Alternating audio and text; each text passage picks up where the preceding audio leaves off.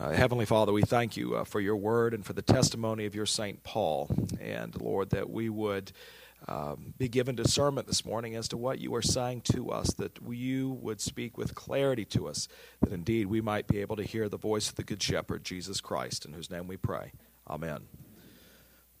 Okay, we're in Acts chapter 21, verses 1 through 14. Can you hear me in the back? Chip, can you hear me? No? You can. All right, well, this is about as good as it's going to get, so maybe I'll just hold it like this. Okay, we're in Acts chapter 21, verses 1 through 14, and I'm just going to read the whole big chunk here. And when we had parted from them and set sail, remember last week we talked about Paul leaving his friends in Ephesus or in Macedonia and Greece, and he's headed toward Jerusalem. And that very touching rather intense moment where he's saying goodbye to them and is able to impart to them some final words and saying, you will never see my face again. And so this is very important what I'm about to tell you. And so go back to chapter 20 and see that. And so finally, they had parted from them and they set sail. And we came by a straight course to Kos, and then the next day to Rhodes, and from there to Patara. Life must be hard having to sail through the Greek Isles. And having found a ship crossing to Phoenicia, we went abroad and set sail. When we had come into the sight of Cyprus, leaving it on the left, we sailed to Syria and landed at Tyre, for there the ship was to unload its cargo. And having sought out the disciples, we stayed there for 7 days. And through the Spirit they were telling Paul not to go on to Jerusalem. When our days there were ended, we departed and went on our journey. And they all, with wives and children, accompanied us until we were outside the city. And kneeling down on the beach, we prayed and said farewell to one another. Then we went on board the ship, and they returned home. When we had finished the voyage from Tyre, we arrived at Ptolemais, and we greeted the brothers and stayed with them for 1 day. On the next day, we departed and came to Caesarea, and we entered the house of Philip the evangelist, who was one of the 7, and stayed with him. He had 4 unmarried daughters who prophesied. While we were staying there for many days, a prophet named Agabus came down from Judea, and coming to us, he took Paul's belt and bound his own feet and hands and said, "Thus says the Holy Spirit, this is how the Jews at Jerusalem will bind the man who owns this belt and deliver him into the hands of the Gentiles." When we heard this, we and the people there urged him not to go up to Jerusalem. Then Paul answered, "What are you doing, weeping and breaking my heart? For I am ready not only to be imprisoned, but even to die in Jerusalem for the name of the Lord Jesus." And since he would not be persuaded, we ceased and said, "Let the will of the Lord be done." The word of the Lord. Well, this is kind of a crazy passage. Luke is writing this, and Luke, being a doctor, is very detailed. He does this in his gospel as well. And he is letting you know that things like this really happen. So when we left Cyprus, we want you to know that it was on the left. And then we unloaded some cargo up at Tyre. And at that point, they're on the Israel side of the Mediterranean, and they're in what is modern-day Syria, and they're working their way down the coast, which they probably could have just as easily gone on foot. But instead, they decided to sail down to a very nice area called Caesarea Maritima, not to be confused with Caesarea Philippi. Caesarea Philippi is up in the northeast. It's where Jesus took the disciples and, remember, asked them, "Who do you say that I am?" Right, that's Caesarea Philippi. This is Caesarea Maritima, which is a very lovely place there on the Mediterranean. And while there, he runs into Philip the evangelist, who's kind of a famous guy, one of the 7 set aside for the diaconate, and he stayed with them. And if this verse ever comes true in your life, you should be troubled. He had 4 unmarried daughters who prophesied. That is a deadly combination. And what it was is that he had 4 daughters who were not married. Luke wants you to know that. But had some sort of gift of prophecy. They were very discerning. And so they, along with Agabus, who's this guy who's come down out of the interior of Israel, has come over and has given this very graphic demonstration of taking Paul's belt off of his own body and binding his feet and hands and saying, "This is what's going to happen to Paul if he goes to Jerusalem." Now, instead of, now if I were there, just like everybody else, and saw this, and I were Paul, I'd probably think twice about going on to Jerusalem, right? I mean, wouldn't you? This is, even if Agabus has no idea what he's talking about, even so, this is some troubling word. And this is not the first time that this word has been given. Before he set sail, the Ephesian elders warn him too, don't go to Jerusalem. They're just going to kill you when you're there. Now, but Paul continues to set his face to go toward Jerusalem, even here admitting that it might ultimately end in his death. But what we hear is that Luke is telling us in the book of Acts that both Paul and Agabus and Philip's daughters and others, they're all saying the same thing. And what is that? The Spirit of the Lord is telling me. And so you have one side who's saying, God is telling me to tell you, don't go to Jerusalem. But then you've got Paul who is saying, God is telling me this is exactly where I need to be going. Who's right? How do you determine who God is actually speaking to? Who is the Word? Because if you took a vote, nobody's going to vote for Paul here. The majority is on the side of Agabus and Philip's daughters and everybody else. And so this morning, we're going to talk a little bit about how we hear the voice of God and how we discern His voice in our own lives. Well, it's very clear in the testimony of Paul's ministry that he was being led by the Spirit. Doesn't mean that Paul is infallible. We're going to get to that in a minute. But what it does mean is that Paul was very sensitive to what the Spirit would have him do. And so we have that testimony that he certainly, most of his life, from what we can tell, was being led by the Spirit, and he submitted himself to what God would have him to do. And so if Paul is being led by the Spirit, and other Christians, especially there at Tyre and in Caesarea, are saying, this isn't what God wants you to do, what's going on? Is God saying two different things to two different people? Is he actually saying one thing, but it's being misinterpreted? Or are they just making it up as they go along?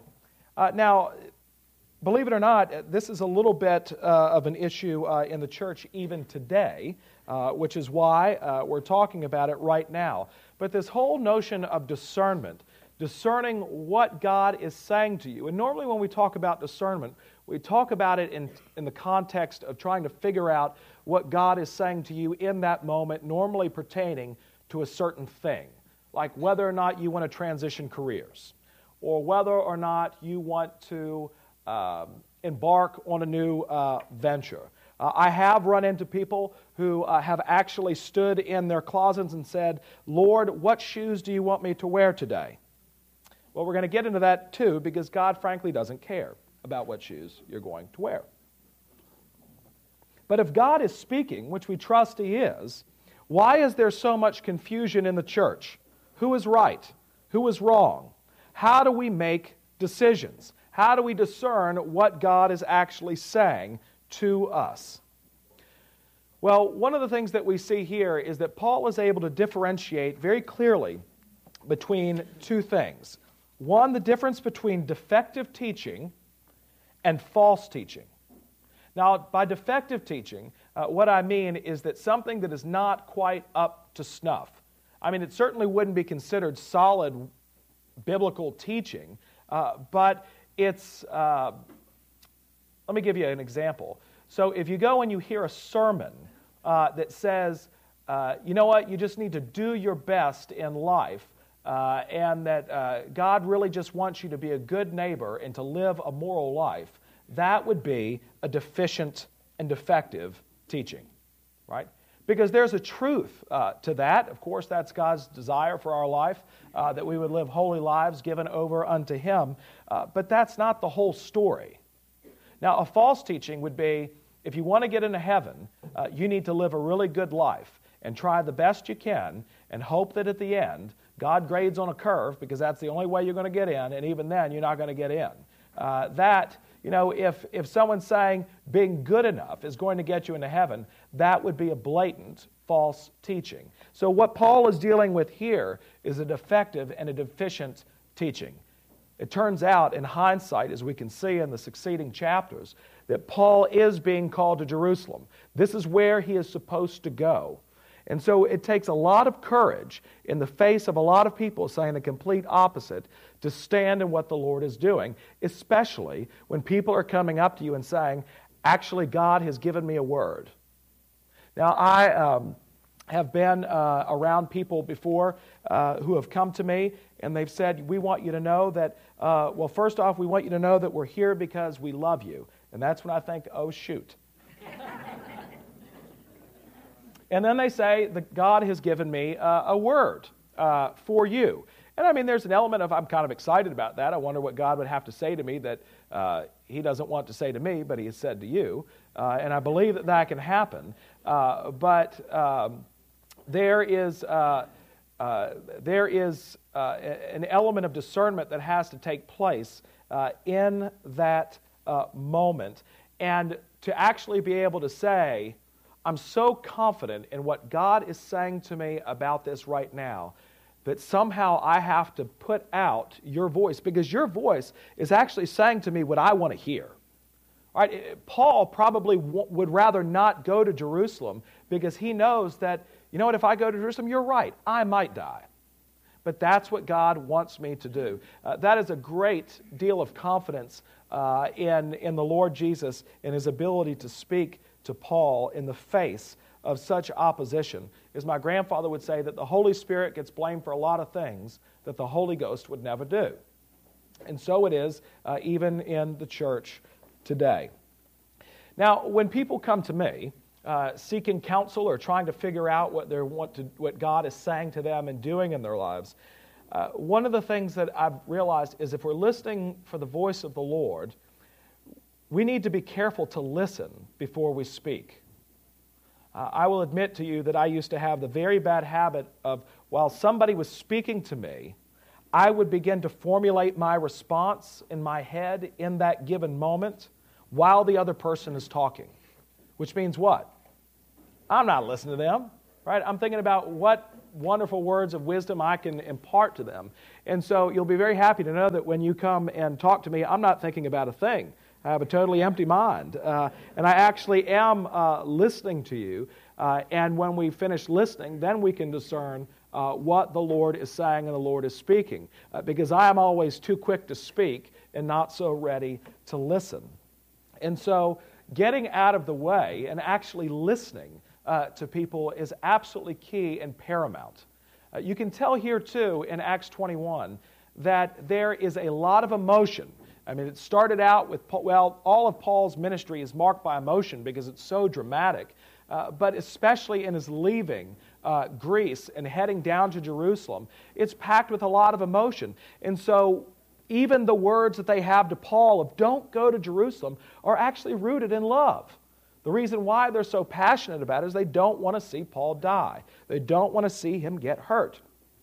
And so they think, surely this must be the Lord speaking, but really actually who's speaking are the feelings of their own heart. But can God actually speak through intuition and feeling? We can say yes, in a sense. That is, if the Holy Spirit of God is living within us, He can speak to us and we can hear Him. But we still have to discern what He is saying. I don't know about you, but it's very rare that I get a definitive word about whatever complicated thing I'm taking to the throne of grace. If our feelings were definitive, there would be no reason to discern. But we must, when being led by the Spirit of God, commit to prayer, conversation, thought, and ultimately to what the Bible would have to say to us about our present circumstances and situations. Now, one of the things that is very hard to do in discerning things in life is to get an objective perspective and actually to get above it and to see a thing as it is. It's really impossible for us, which is why it's so important for us to bring in trusted brothers and sisters in the Lord Jesus to help us discern what does this look like moving forward. I have always been a huge advocate, especially with folks who are dealing with marriage problems.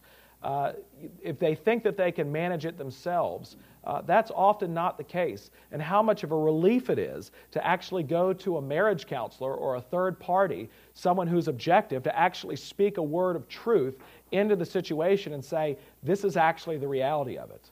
And the great comfort that that is there. Now, all of you have had this happen in your own lives, whether you've gone to see a marriage counselor or not, where your spouse will come home and say, hey, I was talking to my friend today, and they told me that I really ought to think about taking a long walk every day and just being quiet, or maybe I need to scale back on my time looking at Guilt at 2 in the morning in bed while you're trying to sleep. Do you know what Guilt is? Gee, it's a clothing site that women look at that I've never heard of before. But whatever it happens to be, and you sit there and you hear this, and this friend that has just said this today, you say, I've been saying that for 20 years. For 20 years I've been saying that, but it took that outside objective perspective in order for the person to hear what needed to be said. But there is a problem with trusting our intuition and feeling. Now, I have run into people whose intuition and feeling is much better than mine is. I'm terrible about that. I'm almost 100% a benefit of the doubt guy. And I have people in my life, thankfully, that will say, you need to steer clear of that person because that person is bad news. But at the same time, we need to be very careful about how we defer to our feelings and defer to our intuitions. There's a great hymn often called The Solid Rock, written by Edward Morton, and we sing it every once in a while, and you probably know it, but the first verse goes like this. My hope is built on nothing less than Jesus' blood and righteousness. I dare not trust the sweetest frame, but wholly lean on Jesus' name. On Christ the solid rock I stand, all other ground is sinking sand. All other ground is sinking sand. Well, what is Morton saying? Of course, feelings are not a bad thing. We sing about that too. We want the Lord to give us a word of confirmation. We want to know and feel His presence in our life. But he had enough discernment to understand that I dare not trust the sweetest frame. I dare not trust my sweetest feelings. But I wholly lean on Jesus Christ. Now, what did he mean by that? Well, I'll give you an example. One of the things about Christianity is that it calls a thing what it is, which is unlike any other worldview, religion, or philosophy in the world. They often will call it the opposite of what it is. And so that's why Christianity throws so many people for a loop in the world today, because it works in the opposite way that people think it ought to work. So for instance, in Christianity, we have a God who comes amongst us in order to do what? Ultimately to die, right? To die. And so even as all of his disciples have fled the side of Jesus Christ, and there is John and the women standing at the cross, and all the other disciples knowing what's happening at that moment in time, as they looked up upon that dying body, do you think that they looked at one another and said, this is a good Friday? No, it's what? It's the absolute worst Friday that could ever be. This is a really bad Friday. I laugh every once in a while because there was a Good Friday where we had an usher he wasn't really planning on ushering, and he got conscripted because we had so many people in the service and we needed an extra usher, and he didn't come dressed for the part. And so, and he wasn't really dealing with the crowd very well, and some veteran ushers came up and grabbed him and basically chewed him out and said, you're not doing a very good job, you need to be able to do this, you need to be able to do that. And afterward, my friend, the conscripted usher, came up to me, and he said, Andrew, that was the worst Good Friday ever. I'm pretty sure I know of one that's worse. But you don't look up at the dying form of God in the flesh and say, this is good. Now, of course, we have Easter, which allows it to be called good, but our ability to actually discern God's working in any given moment for us often is the opposite. So when you look up at Jesus and he's dying on the cross, our own nature would say, God is as far away as he's ever been. But in fact, God was working his purposes out and was more intimate, and he was loving the world than he ever has since the foundation of the world. But it's impossible for us to discern that in our own strength, in our own nature, in our own feelings. And so what we need, and Christianity provides this, is an objective reality, an anchor outside of us, that even when we feel like God may not love us, we know that God so loved the world that he gave his only begotten Son. We know that Christ Jesus came into the world to save sinners. We know that we have an advocate with the Father, Jesus Christ the righteous, who is the perfect offering for our sins. And so, when our feelings, which more often than not tend to lead us astray, it is then that we have to go back to the bedrock. We go to God's Word. We go to his very words to us and stake our life and our claim and our discernment in that. Now, the problem is that many people don't like doing that. Now, in some ways, going back to the Bible seems like a rather obvious thing, but I've heard on numerous occasions people justifying their decisions, their actions, which are contrary to God's Word, by saying, the Spirit has led me to do this. So that is, I know that God's Word says this, but God has told me to do something different. That's a problem. That's a significant problem, because automatically, the one definitive thing that we have, because your friends who may be giving you very good advice, they're fallible. Your minister who may be giving you very good advice is fallible, but God's Word is not. And so if that is the one, the one thing you ought to do is to say, my friends are saying one thing, I'm feeling another thing, but this is what God's Word says, I'm going to stick to it. You're going to be in the right place. Right? Go read the book of Job. This is the story of Job, where his friends and his loved ones are saying one thing, which actually sounds very Christian, but in fact are saying the very opposite of what God is saying to Job. And so all Job had to do, all he had, was to cling to the promises of God. I know that my Redeemer liveth, and even though this body die, I shall see him face to face. And so when it doesn't seem clear, God's will that is, if that doesn't seem clear to us, we would do well to exercise caution. And what we see is that Paul gets to a point of resignation in verses 13 and 14. Then Paul answered, "What are you doing, weeping and breaking my heart? That is, I want to believe you. What you're doing, my heart cries out to believe. For I am ready not only to be imprisoned, but even to die in Jerusalem for the name of the Lord Jesus." Meaning, I know that I'd rather save my tail. I'd rather be Jonah and go off, but I know that God's will ultimately be done. And the others then echo that by saying, they stopped, let the will of the Lord be done. Actually resolving and resigning yourself to the fact that God is actually in control. Now, this isn't fatalism, but it's trust, ultimate and complete trust that God is your Father and actually wants good things for you. In some ways, you can't blow it. Now, this is what I mean by that. I was talking to a guy once who was struggling mightily over whether or not he should transfer from one school to another. Most people after 1 year of college want to transfer, right? That's a given. I don't know what it is, but it's some sort of psychological phenomenon that after 1 year, everyone wants to transfer. Let me just assure you, the grass is brown everywhere. But this person was actually had some legitimate concerns and, was thinking about changing his field of study, and there was a better school to go there, and he was really having the hardest time figuring out where to go. And finally, I just stopped him and I said, do you believe that Jesus is Lord at the school you currently attend? Yes.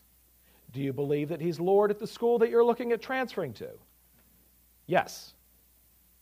Then just make a choice. Right? You can't blow it. Right? You actually can't blow it, that God is actually going to work out his purposes. And if you're so afraid that, well, I'm afraid if I do this, it may in fact be against God's will. But let me tell you, God never sits up in his throne and says, I didn't see that coming. Right? I didn't think that they would actually transfer. I thought that I had, it's not like God is choose your adventure. If you decide to go into the bear cave, turn to page 34. If you decide to flee, turn to page 80. Did y'all ever do those books? And then you turn to 34 and the bear eats you and you're like, all right, back to that page. And then you sort of work your way through the book. It doesn't work that way. That God's plans and purposes can't be thwarted. And that's why, especially this time of year, what's so miraculous about Christmas is read the Old Testament. From the time of the Garden of Eden all the way up to the birth of Jesus Christ, the great lengths that God would go to in order to bring about our salvation. Just crazy stuff. You read Jesus' genealogy there in Matthew's Gospel, and there is a mention of some rather shady characters. So one of the people that gets mentioned is Rahab. Jesus is related to Rahab. Who's Rahab? She's a prostitute, right, in Jericho, who helped the spies of Joshua that came into the city to scope it out before the Israelites marched around the city. And whoever went into Rahab's apartment, which was in the wall of the city, actually. So all the walls fell down except for Rahab's. And anybody who was in Rahab's apartment would be saved, which is really something, because you want to be saved in Jericho? Go into the prostitute's house. Right? Not exactly an appealing thing, and not the way that you would think the Lord would work. But God's work is always left-handed. We never know where it's coming from. And he works his purposes out in order to save you and me. He doesn't look and say, oh, I didn't think that the Israelites would do that. I mean, the Israelites did everything in their power to thwart salvation. And yet there was nothing that they could do to thwart God's plan to save us through Jesus Christ. And even in the New Testament, I can't help but think of Peter, who was probably at least the most publicly fallible of all the disciples. And think of Peter. Peter has on multiple, well, even after Jesus' ascension, Peter at Caesarea Philippi, right after declaring that Jesus Christ is the Messiah, the Son of God, who has come into the world, Jesus says what? I have to go to Jerusalem and I have to die. And Peter's response is, surely not, Lord. Right? It's kind of the word given to Paul. That can't possibly happen. And what is Jesus' response to him? Get behind me, Satan. And then a little girl challenges him by a fireside after Jesus has been arrested, and Peter denies the Lord to a little girl, among others. 3 times he denies the Lord Jesus. And then later on in his ministry as an apostle, Paul has to confront Peter face to face because he's lost the grasp of the gospel. Because he's going around and he's associating with people to say, if you're going to be a Christian, you have to be circumcised, you have to follow all the Jewish dietary laws, that faith in Jesus Christ is not enough for salvation. And so Paul, you can read this in Galatians, has to confront Peter face to face over this issue.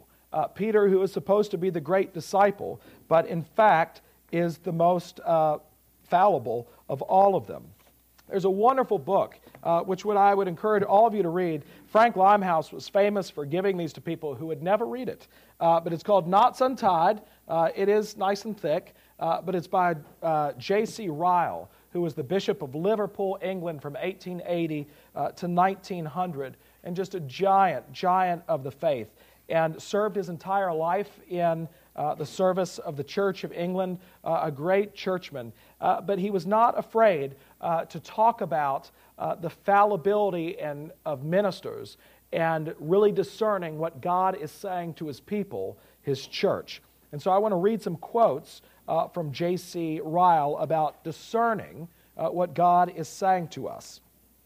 And so he's a Victorian, so be prepared for rather sharp language. For another thing, let us learn not to put implicit confidence in any man's opinion merely because of his office as a minister.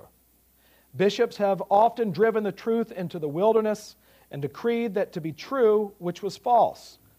The greatest errors in the church have been begun by ministers.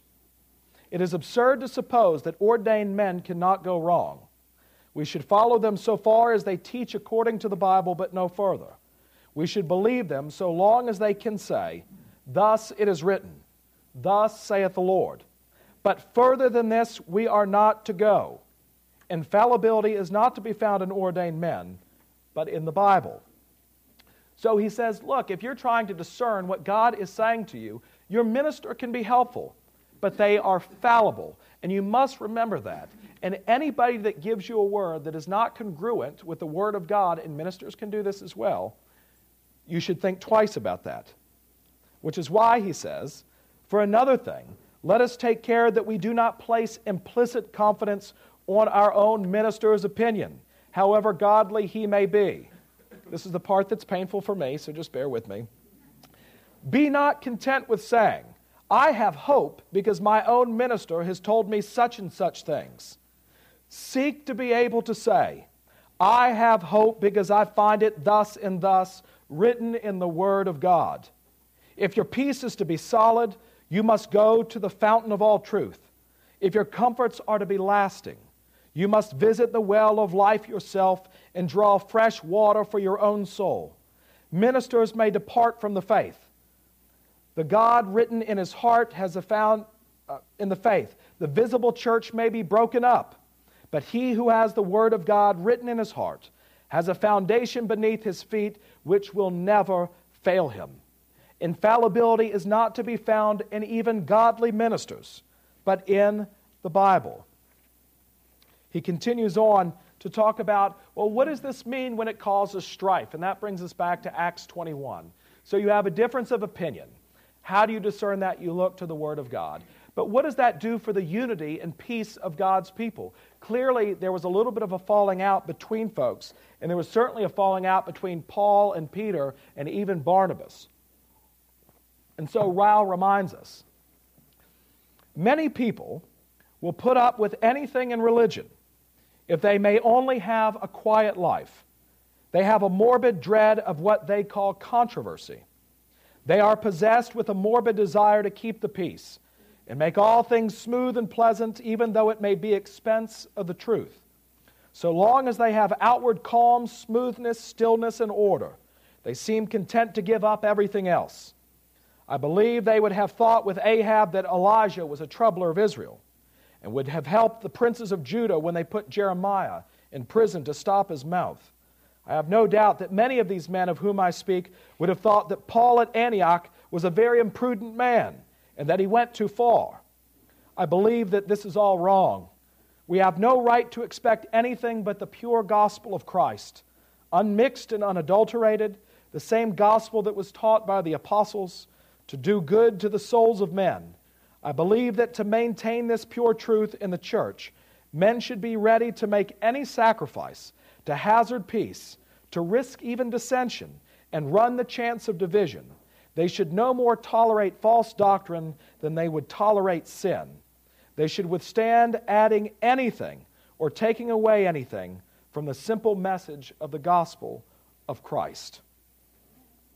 Now, last thing. Yes, peace without truth is a false peace. It is very peace of the devil. Unity without the gospel is a worthless unity. It is the very kind of unity found in hell. Let us never be ensnared by those who would speak kindly of it. Let us remember the words of our Lord Jesus Christ. Think not that I came to send peace upon earth. I came not to send peace, but a sword. Never let us be guilty of sacrificing any portion of truth upon the altar of peace. Let us rather be like the Jews who, if they found any manuscript copy of the Old Testament scriptures incorrect in a single letter, burned the whole copy, rather than run the risk of losing one jot or tittle of the Word of God. Let us be content with nothing short of the whole gospel of Jesus Christ. Now, he uses very strong language, but he concludes with saying why. I am using strong language in dealing with this part of my subject. I know it. I am trenching on delicate ground. I know it. I am handling matters which are generally let alone and passed over in silence. I know it. I say what I say from a sense of duty to the church of which I am a minister. I believe the state of the times and the position of the laity in some parts of England, and he could even say America today, require plain speaking. Souls are perishing in many parishes in ignorance. Honest members of the church in many districts are disgusted and perplexed. This is no time for smooth words. Now, on a lighter note, Paul is the same kind of man.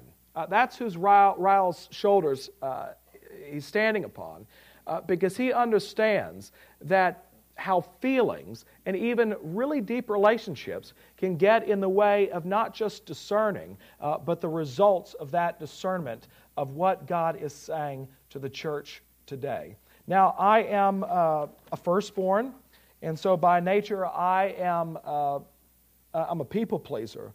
And so I find, and even one of the clergy here said that I'm one of the most least likely to actually say something awkward, although true, and just let it sit out there. You've probably noticed I'll probably come back with a little quip to try to lessen it a little bit. And that's because my own propensity is to desire unity over even false teaching. When a false word is given. But I'm convicted by Acts chapter 21 here today, which says that any unity apart from the gospel of Jesus Christ in discerning what God is really saying is actually no unity at all. And if anybody comes to you, even if they be a clergyman, and preaches to you a false gospel, or places actually the unity of the church above the truth of the gospel, that you shouldn't listen to them. Edward Morton, who wrote that hymn that I read, On Christ the Solid Rock I Stand, he didn't go into the ministry until he was 50 years old, and this is in the latter part of the 18th century, early 19th century.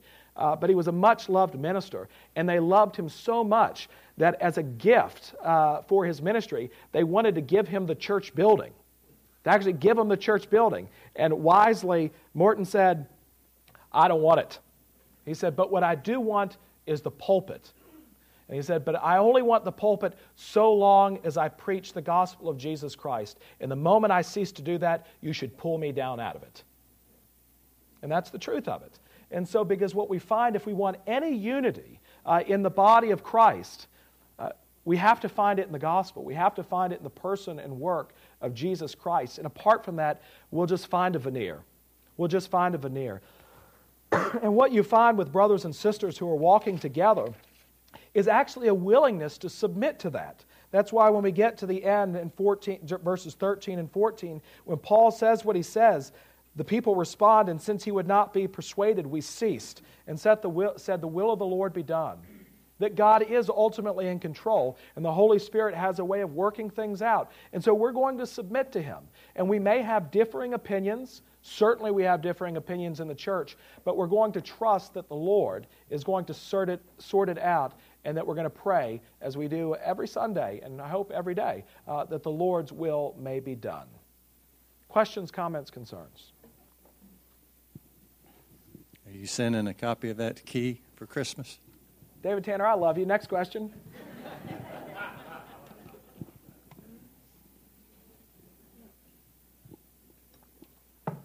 Nothing?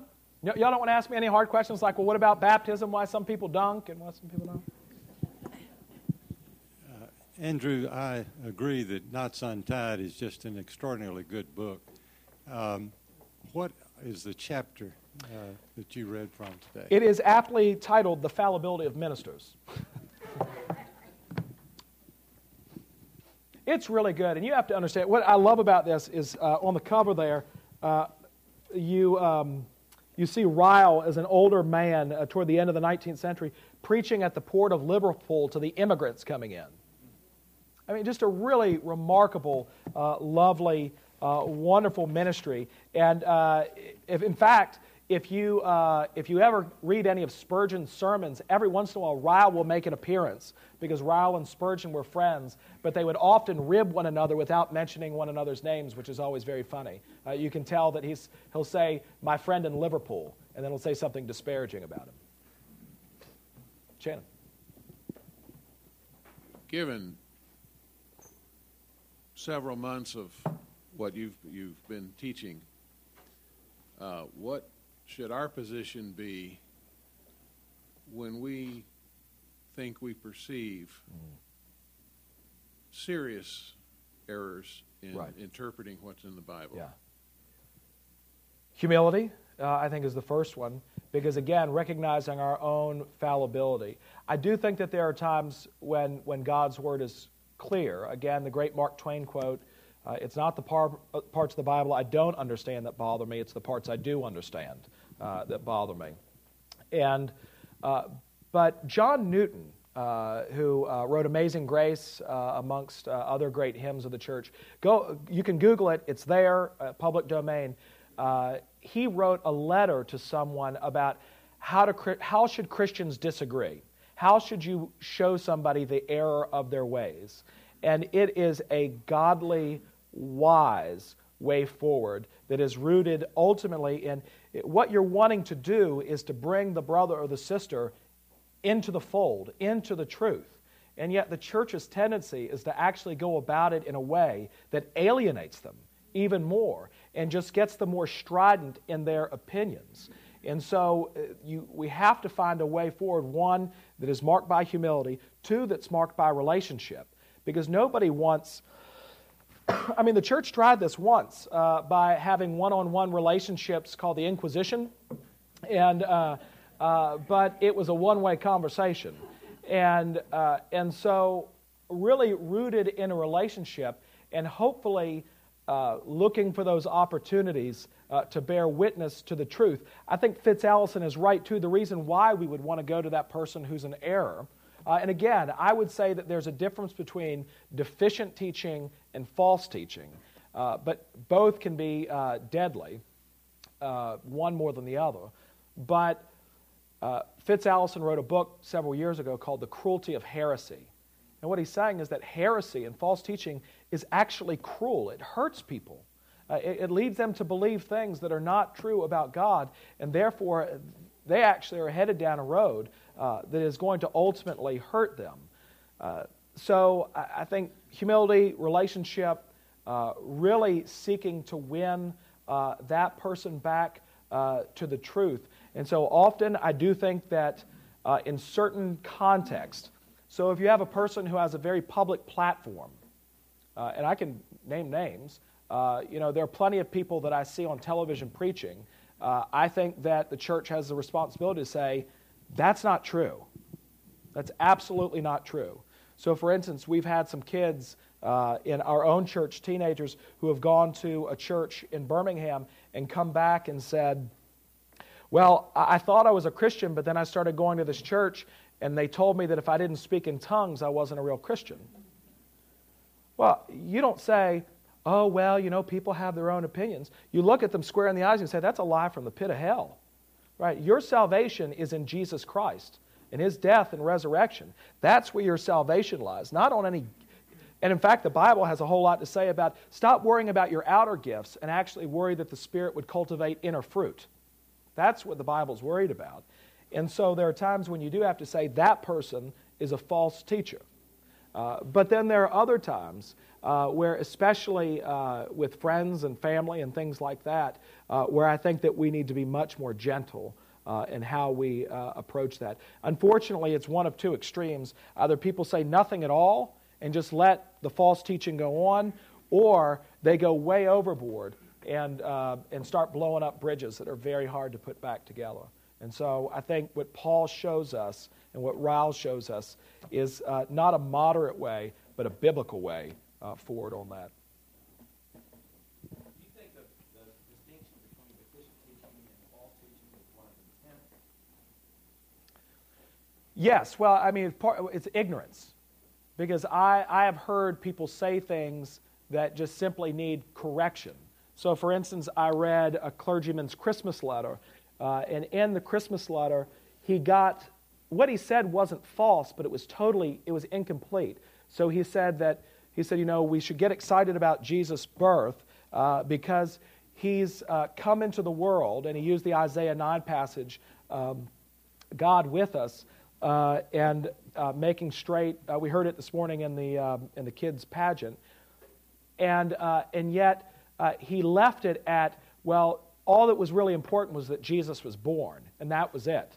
So according to his newsletter article, Jesus could have died of pneumonia and he would have been fine. Now, he didn't say that, which would be false teaching, but he left that implied that Jesus didn't come to be the way, but to show us how to change the world, rather than Jesus actually coming to change the world. So in that sense, it's saying that's not enough. You're almost there, but it's a deficient teaching. We've seen that in the book of Acts. Remember Apollos? Like, he just didn't understand all of it. Or John's disciples, who had never even heard of being baptized in the Holy Spirit. And so they took them aside and they said, hey, you're not quite, your tank's not full. Let's get you on the right page. And then, but if you had somebody who said, Jesus, as I heard in one Easter sermon that someone sent me, the minister got up and said, you know what, if they found, this is an Easter sermon at a very large congregation, said, if they found Jesus' bones in a tomb today, I'd still be here in church. I wouldn't. Viva Las Vegas, baby. Paul said it. Paul said, if the man has not been raised from the dead, we are most of all to be pitied, and our faith is in vain, and we're just wasting our time. And so to say to find Jesus' bones wouldn't make a difference in Christianity shows a deficient teaching of who Jesus Christ is, which means that they also think very little of sin if Jesus didn't have to be raised from the dead, and that Jesus wasn't who he said he was, and that leads in, that's false teaching. So deficient teaching can quickly lead to false teaching, but I find that deficient teaching, people tend to be much more receptive of it if their ignorance is being revealed rather than their firmly held beliefs being confronted. Charlie. Andrew, if I have a specific discernment problem and I'm looking for the answer in the Bible, where do I start? Yeah.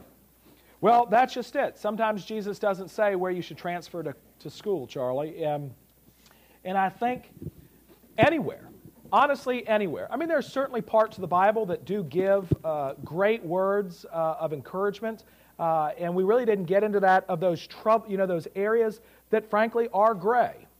That, whether or not you want to take this new job, or whether or not you, frankly, I got all bent out of shape because being a firstborn and wanting to please everyone, I had told two sides of the family that we would go to their house for Thanksgiving this year, and that was dumb of me. And I'm sitting there praying to the Lord, what do we do here? And Lauren said, what do we do here? Jesus is probably up there saying, you got yourself here, you figure it out. What do you mean? That's the easy way out. But really, and that became very clear to me that I needed to honor my first commitment, right? But it didn't mean I didn't struggle with it.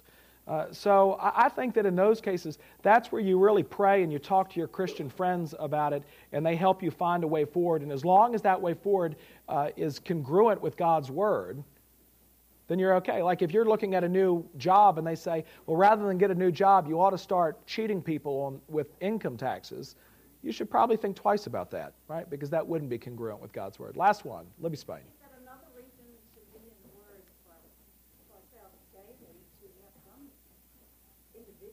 Absolutely. Just the more you're in the Word, the more you're hearing God speak to you, and the sharper. I would never trust anybody who says they have the gift of discernment who is not always dwelling in God's Word. Right? That's like going to the preacher who never reads his Bible. Why would you do that? You don't want the dermatologist. My grandmother once asked me if I would go to a dermatologist with acne. Now, I told her yes, but she wasn't buying that. But again, would you go to a doctor who didn't think that it was important to read up on the latest medical advancements? Of course not. Or an advisor or an accountant who says, You know, the last tax code I read was 1976. Right? You'd never do that. And so why should it be any different when it comes to discerning what God's saying today? Go in peace to love and serve the Lord.